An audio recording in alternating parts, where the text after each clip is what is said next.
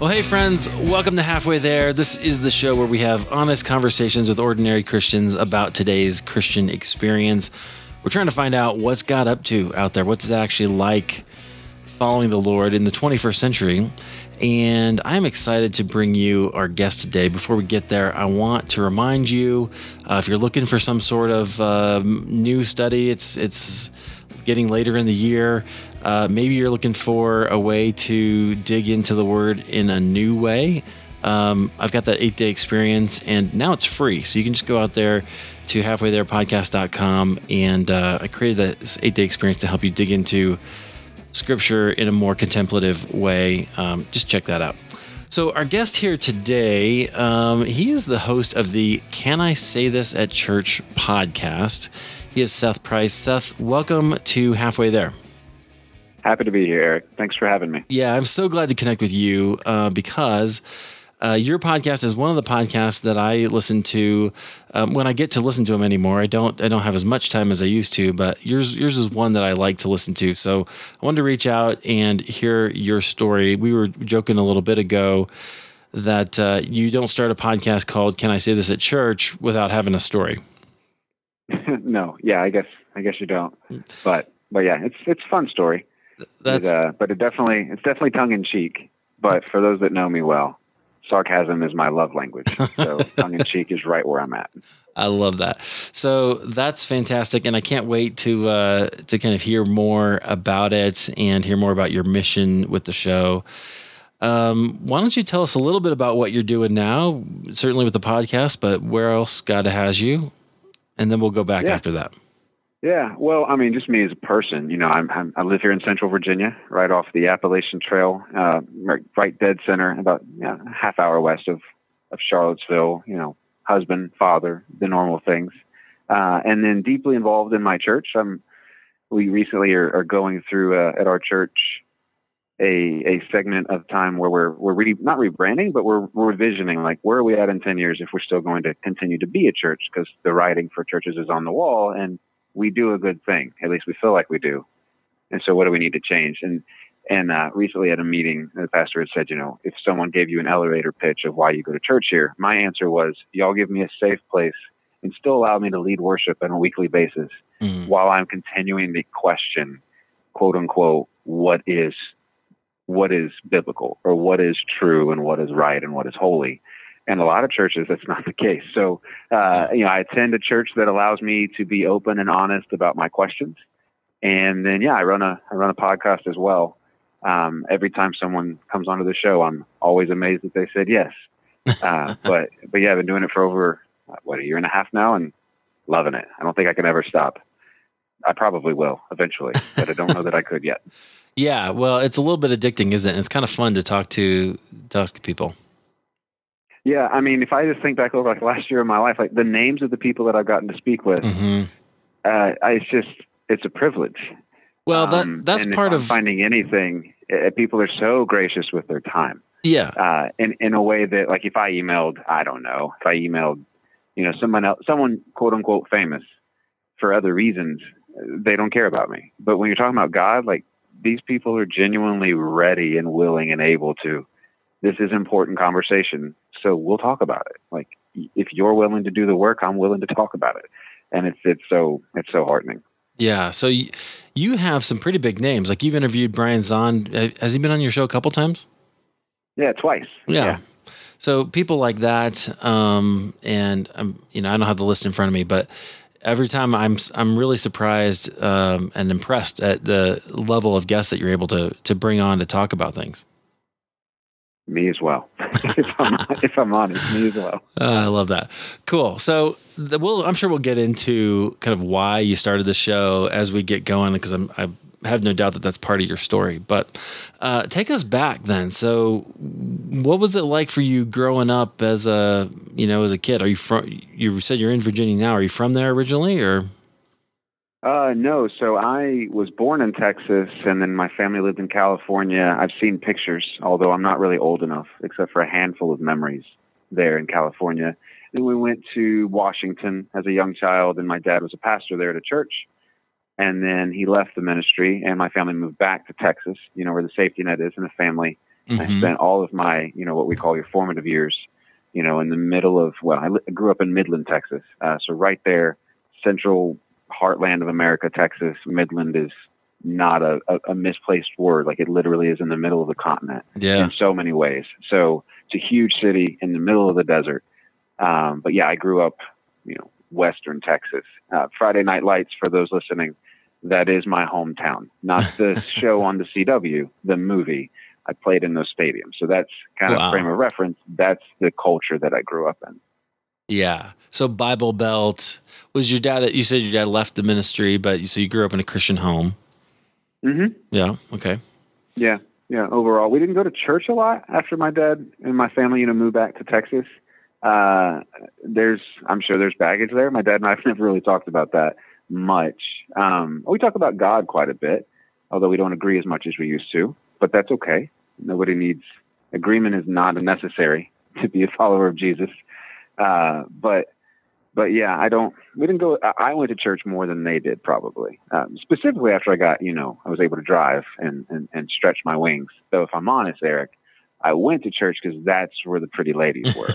No doubt. Not why I stayed at church, but if I'm entirely honest, and I won't name them here, but I was a kid, I was a guy, and yep. It is what it is. I don't think that's an unusual story at all. I can relate. So cool. All right. So you started going to church. So when did you actually decide to make your faith your own? How did that happen? That, I guess, so you say make it your own, and by that you mean different from my family's? Yeah. Like, when did you give your life to Christ? And then when did that kind of become something that you realized you were really committed to? Yeah. Well, I remember, I got baptized when I was little, but I don't really remember that being impactful in my life. And so a part of me wonders, was it? And so I really remember, back at that church, youth group where I'm from in Texas is where Mercy Me, for those that have seen that I Can Only Imagine movie, all those little youth events they were doing, that was one of mine. Matter of fact, my wife was impressed that I knew so many of the lyrics of songs that she didn't know that were in that movie, but that's because they did our youth events. Wow. And I can remember they sang a song, and I can't remember the name of the song, but the lyrics are just about a guy being washed out at sea, tossing and turning, and there's no sight of land, no salvation, and then he meets God. And I remember that song distinctly.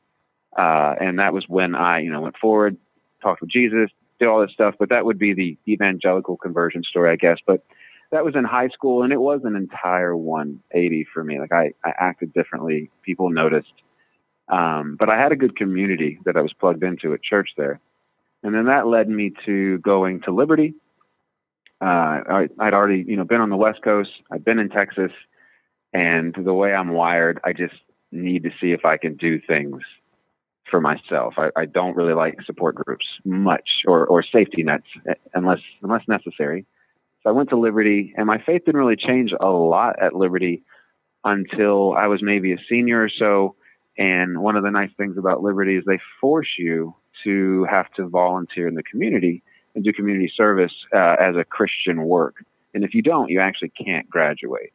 But it was through some of that and then some really close relationships that I developed at Liberty after I got out of college and, found out that the world is different than what the Bible culture will tell you, that not everybody that isn't Christian, they're not all terrorists, and they don't all hate Jesus, and they are entirely loving.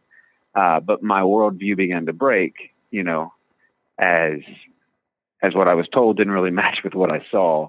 And then it really came to a close for me when my kids were born. It just redefined the way emotions worked in my brain and redefined the way that emotions worked in my heart. And it forced me to deal with some things emotionally that I don't think I was prepared for. And it broke apart my faith for a few years. Oh, yeah. Well, I like to talk about those stories because I think that it's a much more common story than we're often led to believe. So part of my thing is I think that because what I hear you saying, I guess, let me go back there, is you kind of had this, you learned Jesus, you learned the faith in a certain way. And Liberty is certainly one of those places, right, where you're going to get the standard evangelical party line, right? Mm-hmm. but then you had to you found yourself in a world that was different, and then you had to kind of reevaluate and realign kind of where is God, what is God actually, what it was actually happening here. Yeah. Right. Yeah. And in so many different levels, like, right. In science and in culture and in politics and just in everything. It was inescapable, just inescapable. And so I checked out for a while. I'm good at faking it. Never actually left church, but entirely checked out for a while. Yeah, which is interesting because a lot of people do, right? Like right now, that is a huge thing that concerns a lot of church leaders, is that people are leaving church. And I think one of the reasons is because they're not getting the kind of answers or experiences that they would like to have, Mm-hmm. Yeah, I would agree. Yeah. So, okay. So take us into that.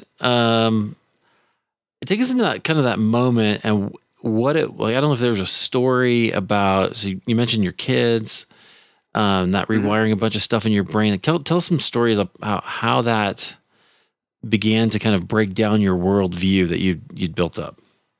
Yeah. Well, I'm going to borrow badly, paraphrase some stuff from Richard Rohr. And so, even as a married man, as relatively successful in a career, I've been married for a few years. I worked well I played well with everyone at my church, and everything could be binary. Like, I didn't have to intentionally engage in things if I didn't want to.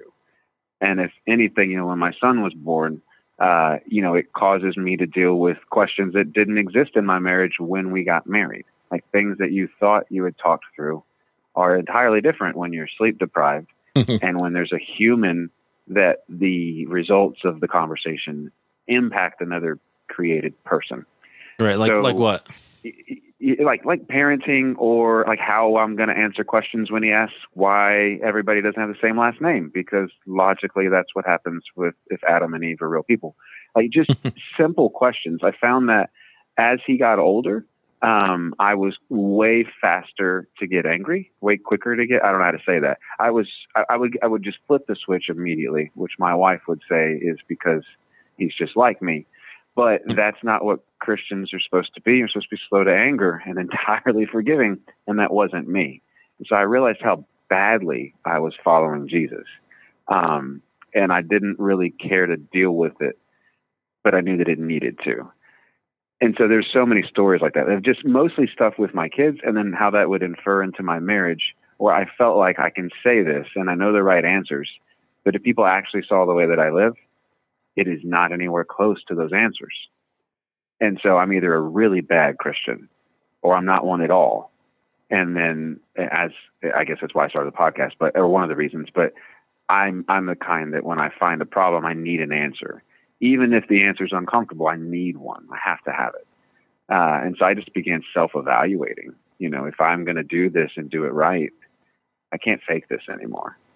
And if anything, Christian church in America is entirely easy to fake. You just have to show up, toe the line, answer with Jesus, only talk about Paul, and we're fine. But those answers don't work with a 5-year-old. Right. You can't explain the gospel to someone at that level using non-Christian terms. And I was wholly inadequate and unprepared to do so. Yeah. That's really interesting. So why do you think that is? Because the church doesn't, I've talked about this with my pastor, the church doesn't do a really good job at orthopraxy, to use a fancy word. Mm-hmm. We do really good at orthodoxy, like believe this and come back next week. Believe this and come back next week. But I don't think a lot of pastors, because they're afraid to run people off, preach messages or teach things that cause you to doubt, because they don't want you to doubt. I need you to come back and tithe. Like, my light bill depends on you coming back, and my kid's belly depends on you coming back. So I just inherently think that the way that, at least the churches that I were involved in, I'm sure there are churches that do it well. Not the church I went to as a youth.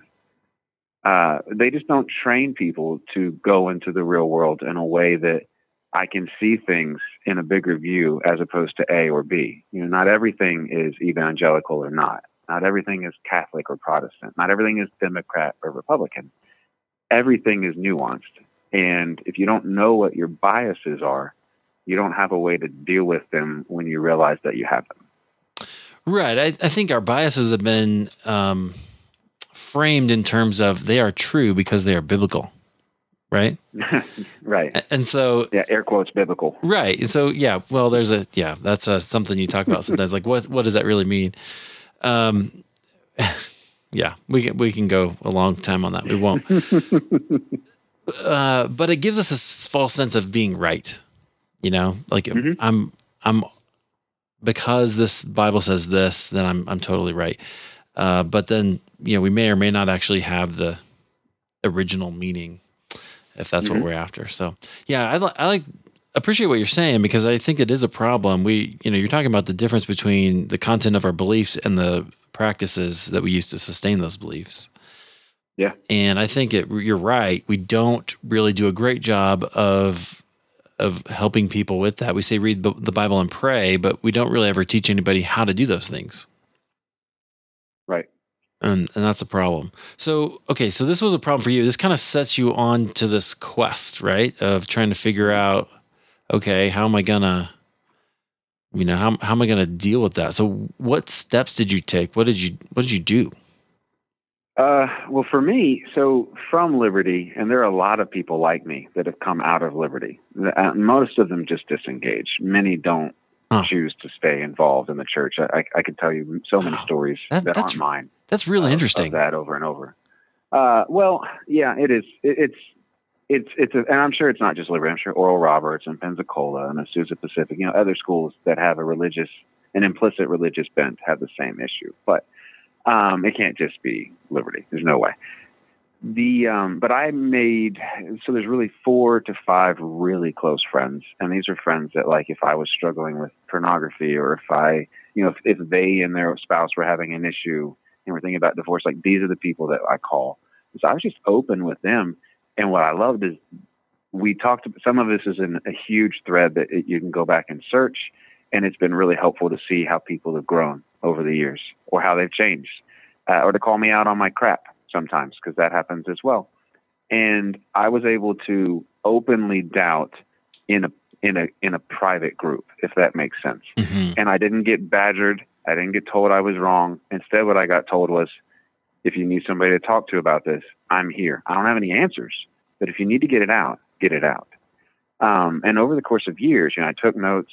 I broke things down. I dealt with inconsistencies, and I just tackled one thing at a time. Like, one of the first things I tackled was whether or not Mary is a virgin, and whether or not that even matters, if it's a question that needs to be asked for me to believe in Jesus.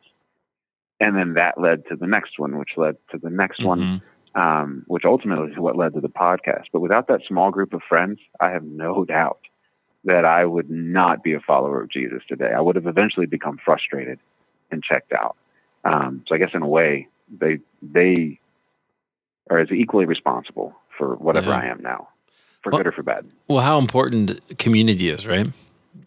Oh yeah. And I think it speaks to the need to hold that space for people. That's a phrase I keep hearing around: hold space, right?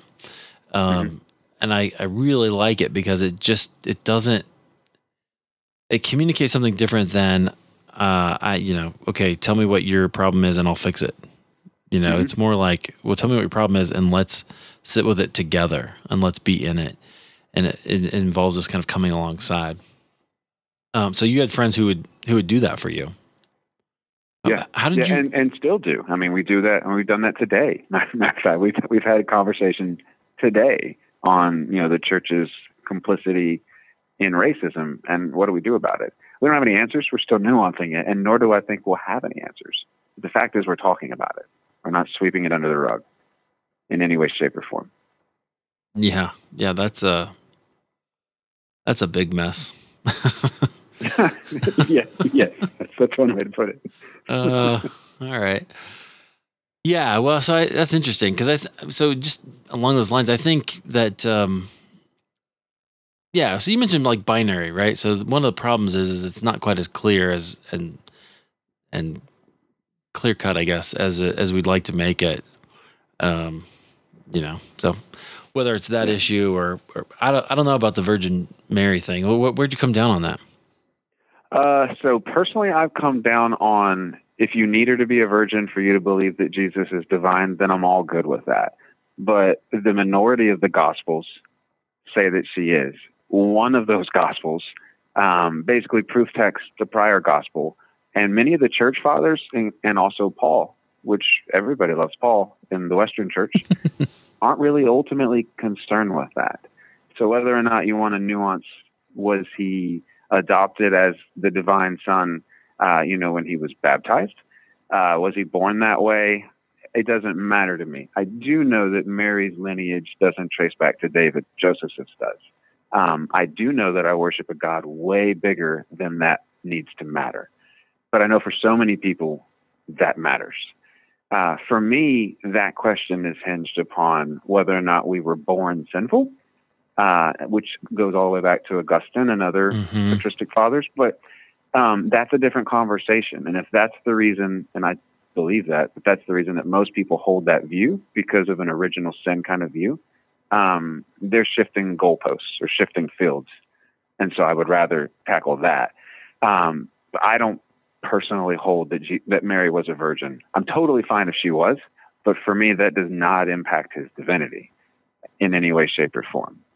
Nor would I think that Paul cared, because if he did, I think he would have said something. Or John or Mark. I think they would have said something, but they don't. Yeah, right. That all comes on much, much later, right? Yeah. Interesting. Okay, so I'm probing for something here, and maybe we'll get there. What are some of the other issues that you had to tackle?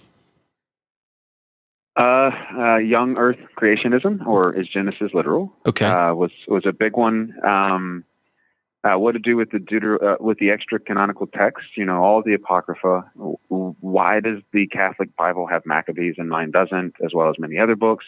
So canon was a big thing for me, which ultimately led me to inerrancy, which is probably the biggest. If you want to get kicked out of a church and wonder what you can't talk about, the virgin birth is on the list. Is the Word of God this Bible, these 66 books that I hold in my hand? And if it is, what does that say about our Catholic or our Episcopal or our Ethiopian Orthodox brother and sisters? How arrogant that's a soapbox. But so really, inerrancy is probably the thing that I get in the most trouble for, and whether or not the Scripture is inerrant. Yeah. But once I tackled inerrancy, it really freed me up personally to not have as many problems, because I'm beginning to see intentional nuances in the Scriptures that I think is the point, that you're supposed to wrestle, as you're supposed to wrestle with God. Like, you're supposed to chew on this and intentionally think on it and pray on it and see how it changes you. It's not a rule book. And so many of my people that believe, or my friends that believe in inerrancy, it becomes a rule book. It's not a book intending to help further shalom in the world. It's a book about me pointing a finger, which is entirely missing the point. Though I can understand where they're coming from. I mean, I spent the bulk of my life that way. Yeah. So. Right. I'm not even sure the Bible is a love letter. I think the Bible is the best words that humanity at the time had to talk about to talk about a God that is so big that we don't have words to comprehend him. But that has limitations. Like, we don't have words to talk about God at a way that is adequate enough to describe him. This is the best attempt that we have. It doesn't mean it's bad. Doesn't mean it's good. Doesn't mean it's quote inerrant either. But it's definitely worthwhile and worth digging into and worth wrestling with. But it's the best that they could do with the knowledge and the vocabulary that they had at the time. Yeah. Okay, that's an interesting theological point we could delve into, but I want to ask one other question because I'm going somewhere. So, for like Genesis or the creationism thing. So, go back to that. Like, what did we decide about that? I don't think Genesis is literal in the sense that somehow I'm going to blend these two different creation stories into one and teach that from the pulpit on Sunday. Because I'll tell you right now, you'll confuse a 5-year-old if you do that. I've seen it personally happen. I think that it is entirely a metaphor of the way that a culture at the time viewed the created world to be ordered, entirely influenced by, other cultures and other religions of the time, while people are writing this out of exile. And I think that because there are so many other things, the themes of exile, So many other things that are alluded back to, and intentional Hebrewic words that have been, inserted in there that Paul alludes back to, Adam and Adam, like everything has an intention. And to read it in a literal way is a way to read it. But I think you learn the smallest amount if you read it that way. But I don't think it's 6 literal days. And I don't know, honestly, at least some of the Jewish scholars that I spoke with, neither do they. And I'm going to defer to anyone's judgment. They've been wrestling with this text far longer than anyone in the Western Church has. Their entire civilization is founded upon it. So, right. But I don't need it to be 6 literal days, because I don't think, much like the virgin birth, that doesn't matter for who God is. And if it matters to you, that's fine. We can wrestle with it, at a personal level. But if that doesn't alter the way that I do what I'm instructed to do as a follower of Jesus, I don't see how believing in 6 literal days or 6 epochs, or believing that it's a metaphor, should change the way that I love others as myself and the way that I love God, like the way that I treat my neighbor. I don't see it impacting that. So for me, it becomes kind of a non-issue. Yeah. Okay. So that's exactly where I thought you would probably go, because what I see is this theme in what you had to discover is that God is actually much bigger than you had been told, than you had believed, right? So in each one of these issues, the issue really is sort of immaterial. What you were wrestling with is, it's important, but you had to decide, is God this small God who only creates in 6 days? Or might he have something bigger, because he is bigger, that I can't understand, but this helps me try to understand something about who he is, right? Yeah. Same thing with the virgin birth. I still hold to that, but I wrestle with it sometimes. And then inerrancy is kind of where it goes again. You have to go, okay, what is this really for? Is this for God to reveal himself to me, or is it to tell me what to do? And if it is God revealing himself to us, that's what God wants, then that needs to tell me something about him, right? Yeah. And to stress that point a little more that you just made about God being bigger, the universe is still expanding. We can observe this. I worship the God that created the universe. And so if the universe is expanding, so should my knowledge of God. And so is God. Like it's all expanding. There's no way that I could possibly contain him in any amount of words. Every time that I or you or anyone talks about God, the best we're grasping at is a metaphor. It's always, the best we can do is always a metaphor. And the best representation that we can talk about God is who Jesus revealed himself to be, which still is so small. Like that's literally the best way we can describe God, is what happens when he becomes a human. Right. It's always a metaphor. Always a metaphor. Yeah. Well, that's really it's the best we can relate to, because we're used to relating to people, right?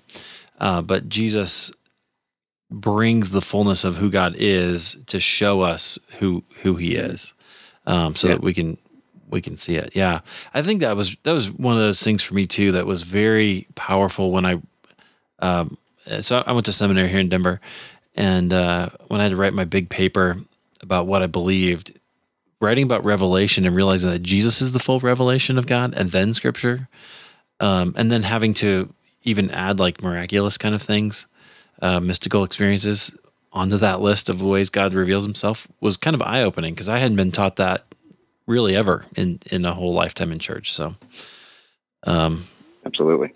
Yeah. Interesting. Okay. So you're asking these questions, you're discovering that God is bigger. You have a safe place to do that. What is it? So where does that kind of take you? Well, for me, it took me to honest conversations with my wife. I can distinctly remember having a conversation with that small group of friends. And that's honestly where the name came from. I think it was Josh that said, "What if you asked your pastor this?" I was like, "I don't know. I don't think I can say that at church," which offhanded, I just wrote it down. Yeah. As I read back through the notes, that's where the name kind of came from. Like, I don't know that I'm allowed to ask this. He's like, "Then you're at the wrong church." And so then I ended up asking my pastor, and I remember him saying, Barrett said, unasked questions are entirely more dangerous than badly answered ones. So don't take anything at face value. If you're looking for an answer, I'm not going to give you one. I'm going to give you resources and we'll go through this together. But if you're looking for me to give you an answer, that's not how this is going to work. And so that's kind of where all that led, a few years ago, 4 or 5 years ago, well before I started recording anything. But that led me to, he gave me permission to begin documenting where I was at, which has been a blast to go back and reread through some of those things. It ultimately resulted in me needing to do it in a way that the only way for me to keep it honest was for me to do it publicly. So. Oh yeah. Okay. So what do you, when you look back at it now and you go through those notes, like what do you see in yourself? Like what do you, yeah. So, well, the notes were written mostly to me. And so what I see is a more honest version of me that I'm just now beginning to be able to articulate, because I still used to care. I still slightly care, but I used to care way more about what the people in the pews, what honestly my wife thought. Like, I cared more about what other people thought about how I viewed God in Scripture than I did about what God thought about how I viewed God in Scripture. But as I go back through the notes, that was really the only place I was honest. And it's in a documented way. And so I can see myself working through things and chewing on things in a very honest way, which usually we don't keep record of that kind of stuff. And so for me, it's been so beneficial to navigate growth, but to also navigate things that I'm continually wrestling with, like things that I've been dealing with for years, just to continually navigate those things. But I like having the documentation of it, because I find those words are the most true version of me, because they're written to me with no filter. Yeah. Wow. Okay, friends, if you didn't catch that, journal your conversations with God or your conversations about God. Even if you're just making a few notes, it comes in so handy later, particularly if you want to look back at a period of your life and go, what was going on then? Or what do I see? So, Seth says he saw just himself wrestling, being honest, which, maybe he didn't have the opportunity to do previously in churches or didn't feel free to do. That's really interesting, Seth. I think I think it's really bold, actually. And it's unusual. I hope it's not that unusual. Well, I'm not sure. Well, I think it's sad maybe that's unusual, but I think that most people don't, they certainly don't document it, but they don't even think to ask the questions, Mm-hmm. They're just happy to, until something happens usually. Yeah. And then they have to kind of go into that, which I guess is part of the journey. So, yeah. So what did this learn? What did this teach you? I was going to say, what did this learn you? That's not okay. What did this teach you about kind of how you interact in the world and how you interact with people who maybe aren't Christian? Well, in the world, it's taught me to have a lot less answers than, a decade-old version of me would have had from 10 years ago. Like, I genuinely have much less answers for other people. And I honestly care less and less about the answers. And the reason I say that is I've recently been going through, like, how many answers did Jesus give? And he hardly ever answers questions directly. Like, they ask him a question, let me tell you a story about a guy that bought a field. Let me tell you why. It's not an answer to the question. It's just another metaphor talking about your heart. And so as far as the world, like, I become way more patient, especially with those that don't hold the same views as me, because I find that they often have some truth that I'm just not privy to. It doesn't mean that I'm going to adopt what they believe, but what they believe has some form of value, or they wouldn't hold it. Like, it has value to them, and so that should have some importance when I'm talking with them. And so I've found that my conversations with just random people, people anywhere on the street or at a restaurant. I had one with a guy in the airport a few weeks ago flying back from Texas. We got to talking about his religious upbringing because he was watching me read a book that I love. And we got to talking and just talked about God for 2 hours on a plane with a random stranger, and nobody yelled at each other. And so I've become so much more patient with others, and I have so few answers, but it's making me learn a lot more. Yeah, I think that's really powerful. Okay, so eventually you started a podcast. So you kind of jotted this down. Can I say this at church? How did that turn into a podcast? How did it turn into one? Yeah. How did that get? Well, how that seed get planted? My original goal was to basically take my journals, and I've got reams of paper where I've written out all of this, and just pick themes. And so I began to organize them and just talk in a microphone about what I'm learning, how it's changing me, and why. And I quickly realized that I don't know enough to do this well. And I'm the type of person, if I'm going to do it, I'd rather do it well. And so instead, like when I wanted to talk about, inerrancy, I read around and I emailed Jared Bias and said, can we talk about this? I'm a fellow Liberty alum. Let's do this. And he said yes. And so I had intended it to be of an indefinite length, maybe 15 or 20 episodes of just me working through my journal in an audible way. It's for no one else, for me, to be able to listen to and have other points of reference and hear things that maybe I said out loud that I didn't write down as I'm still working through what I've written down about how I'm viewing and changing in God. And I realized I didn't have the knowledge base. So I just reached out to people that hopefully did on specific topics. And then I just let the conversation go wherever it went. I honestly didn't expect anybody to like it. And I was wrong. And it continues to grow each month. And that's a blessing. But I honestly did it for me. I needed to get it out. You say things differently when you say them as opposed to write them. Mm-hmm. And, if everything that we're talking about in truth is a different facet of God, I needed to have another part of the rock to look at, another facet to look at, to chew on and to pray about. Yeah. Yeah. And then, so I put it on iTunes because friends want to listen and whatnot. And then it turned into something else entirely. Yeah. Yeah. Well, I think that's a fascinating approach to kind of just go through the things you wrestle with. What I like about what you do is it's really clear that you are a thinker, right? That you've wrestled with these ideas. And so you have, I think you faithfully represent a traditional view, which is good. Not everybody's always fair about that, right? But then you also will have the conversation and ask the harder questions to dig in without being afraid of those things. So I think everything that you shared here about your kind of wrestling with the kind of traditional positions you've received really comes through in the show. Yeah. Good. Heartening to hear. I don't always hear that, so it's heartening to hear. I usually hear that I'm a heretic. But which is funny because I don't usually tell people what I believe on the show. I ask, if I had you on, Eric, I'd ask you what you believe. Yeah. So it's odd that people call me a heretic. I guess just because I'm entertaining the idea. Yeah, right. Because you're giving them a platform, and you're putting it out there. You know what? I haven't had anybody call me a heretic here, so that's good. I guess I'm not doing the same kind of work, but that's all right.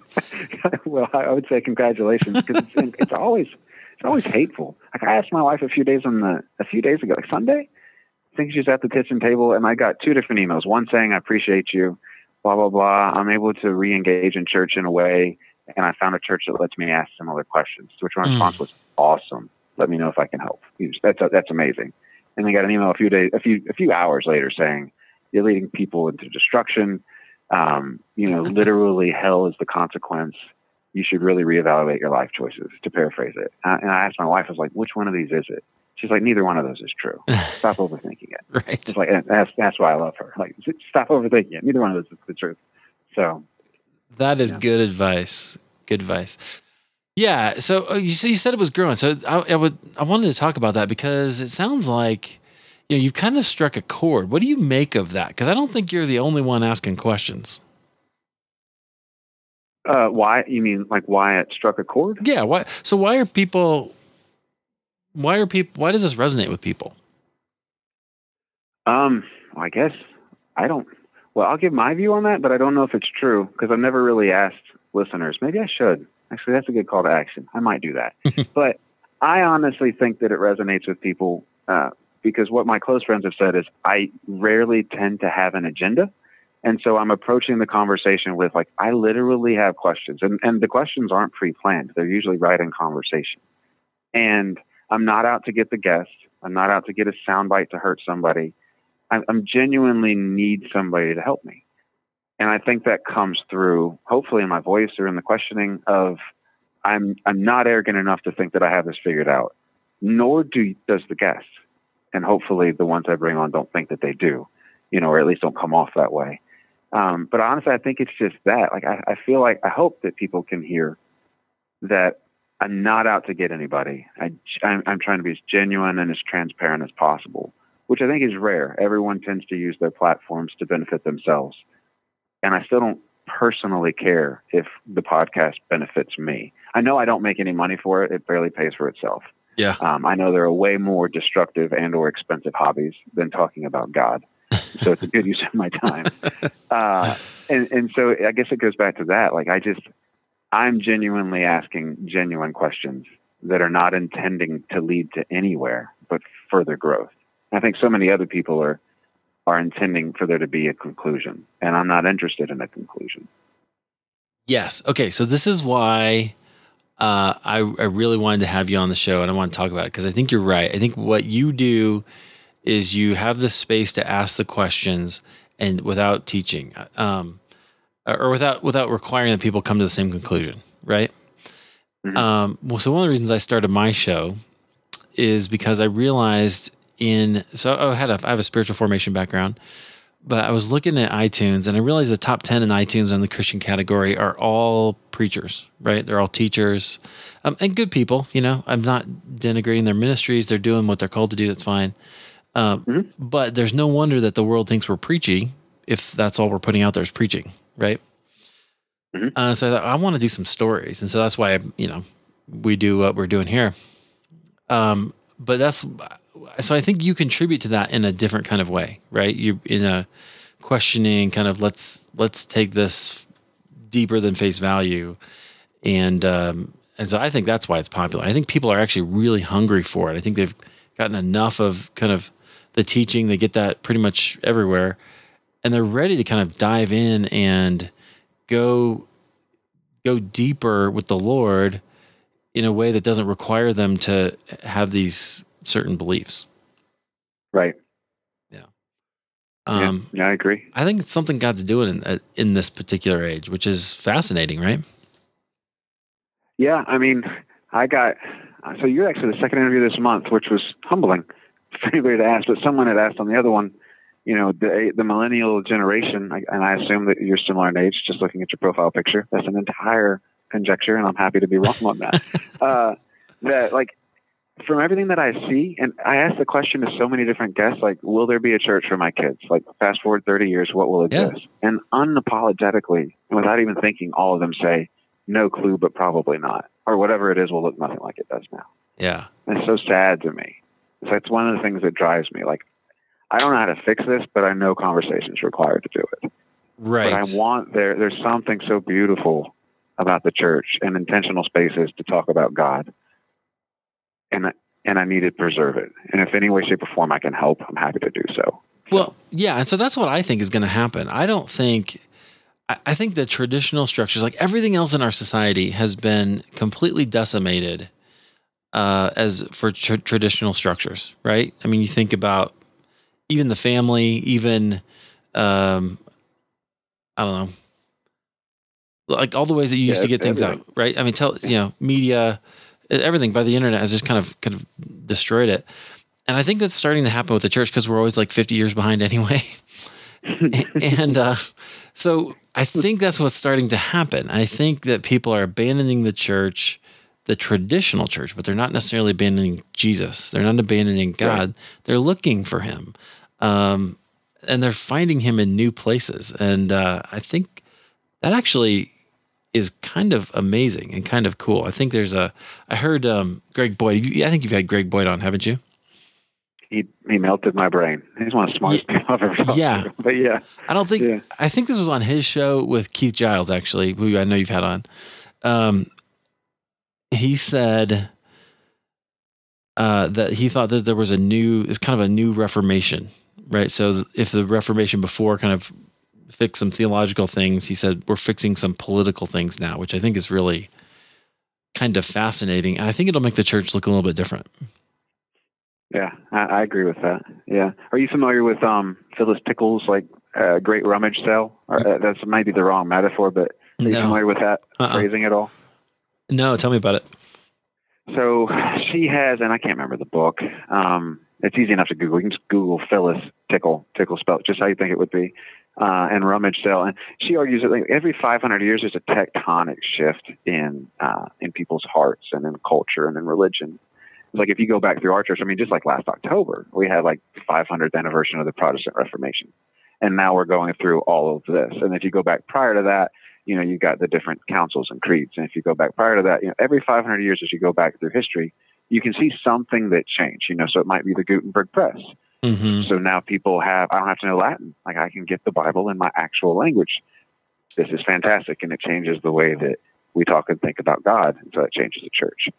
And I think that, and you alluded to a minute ago, like we're in the middle of that. I'd agree with Greg and Keith, whoever said it, that, I mean, the fact that I can access the Ethiopian version of the canon of their gospel and read it and wrestle with it on my iPhone, and I don't have to go to some library to do it, changes the way that I can think about God. Not the way that I should think about God, but the way that I can think about God. Right. And so we're right in the middle of that. Like, I have no idea what the future looks like. It is exciting, but it's going to be painful. All change is painful. All change is painful. Indeed. Growing is painful a lot of times. Yeah. Yeah. I give my kids ibuprofen all the time because they say, my legs hurt. Right. And I'll watch them sprout up half an inch. Yeah. Right. Yeah.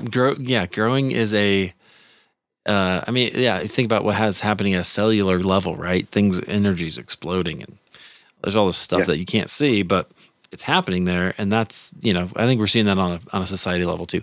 That's cool. I love talking about stuff like that.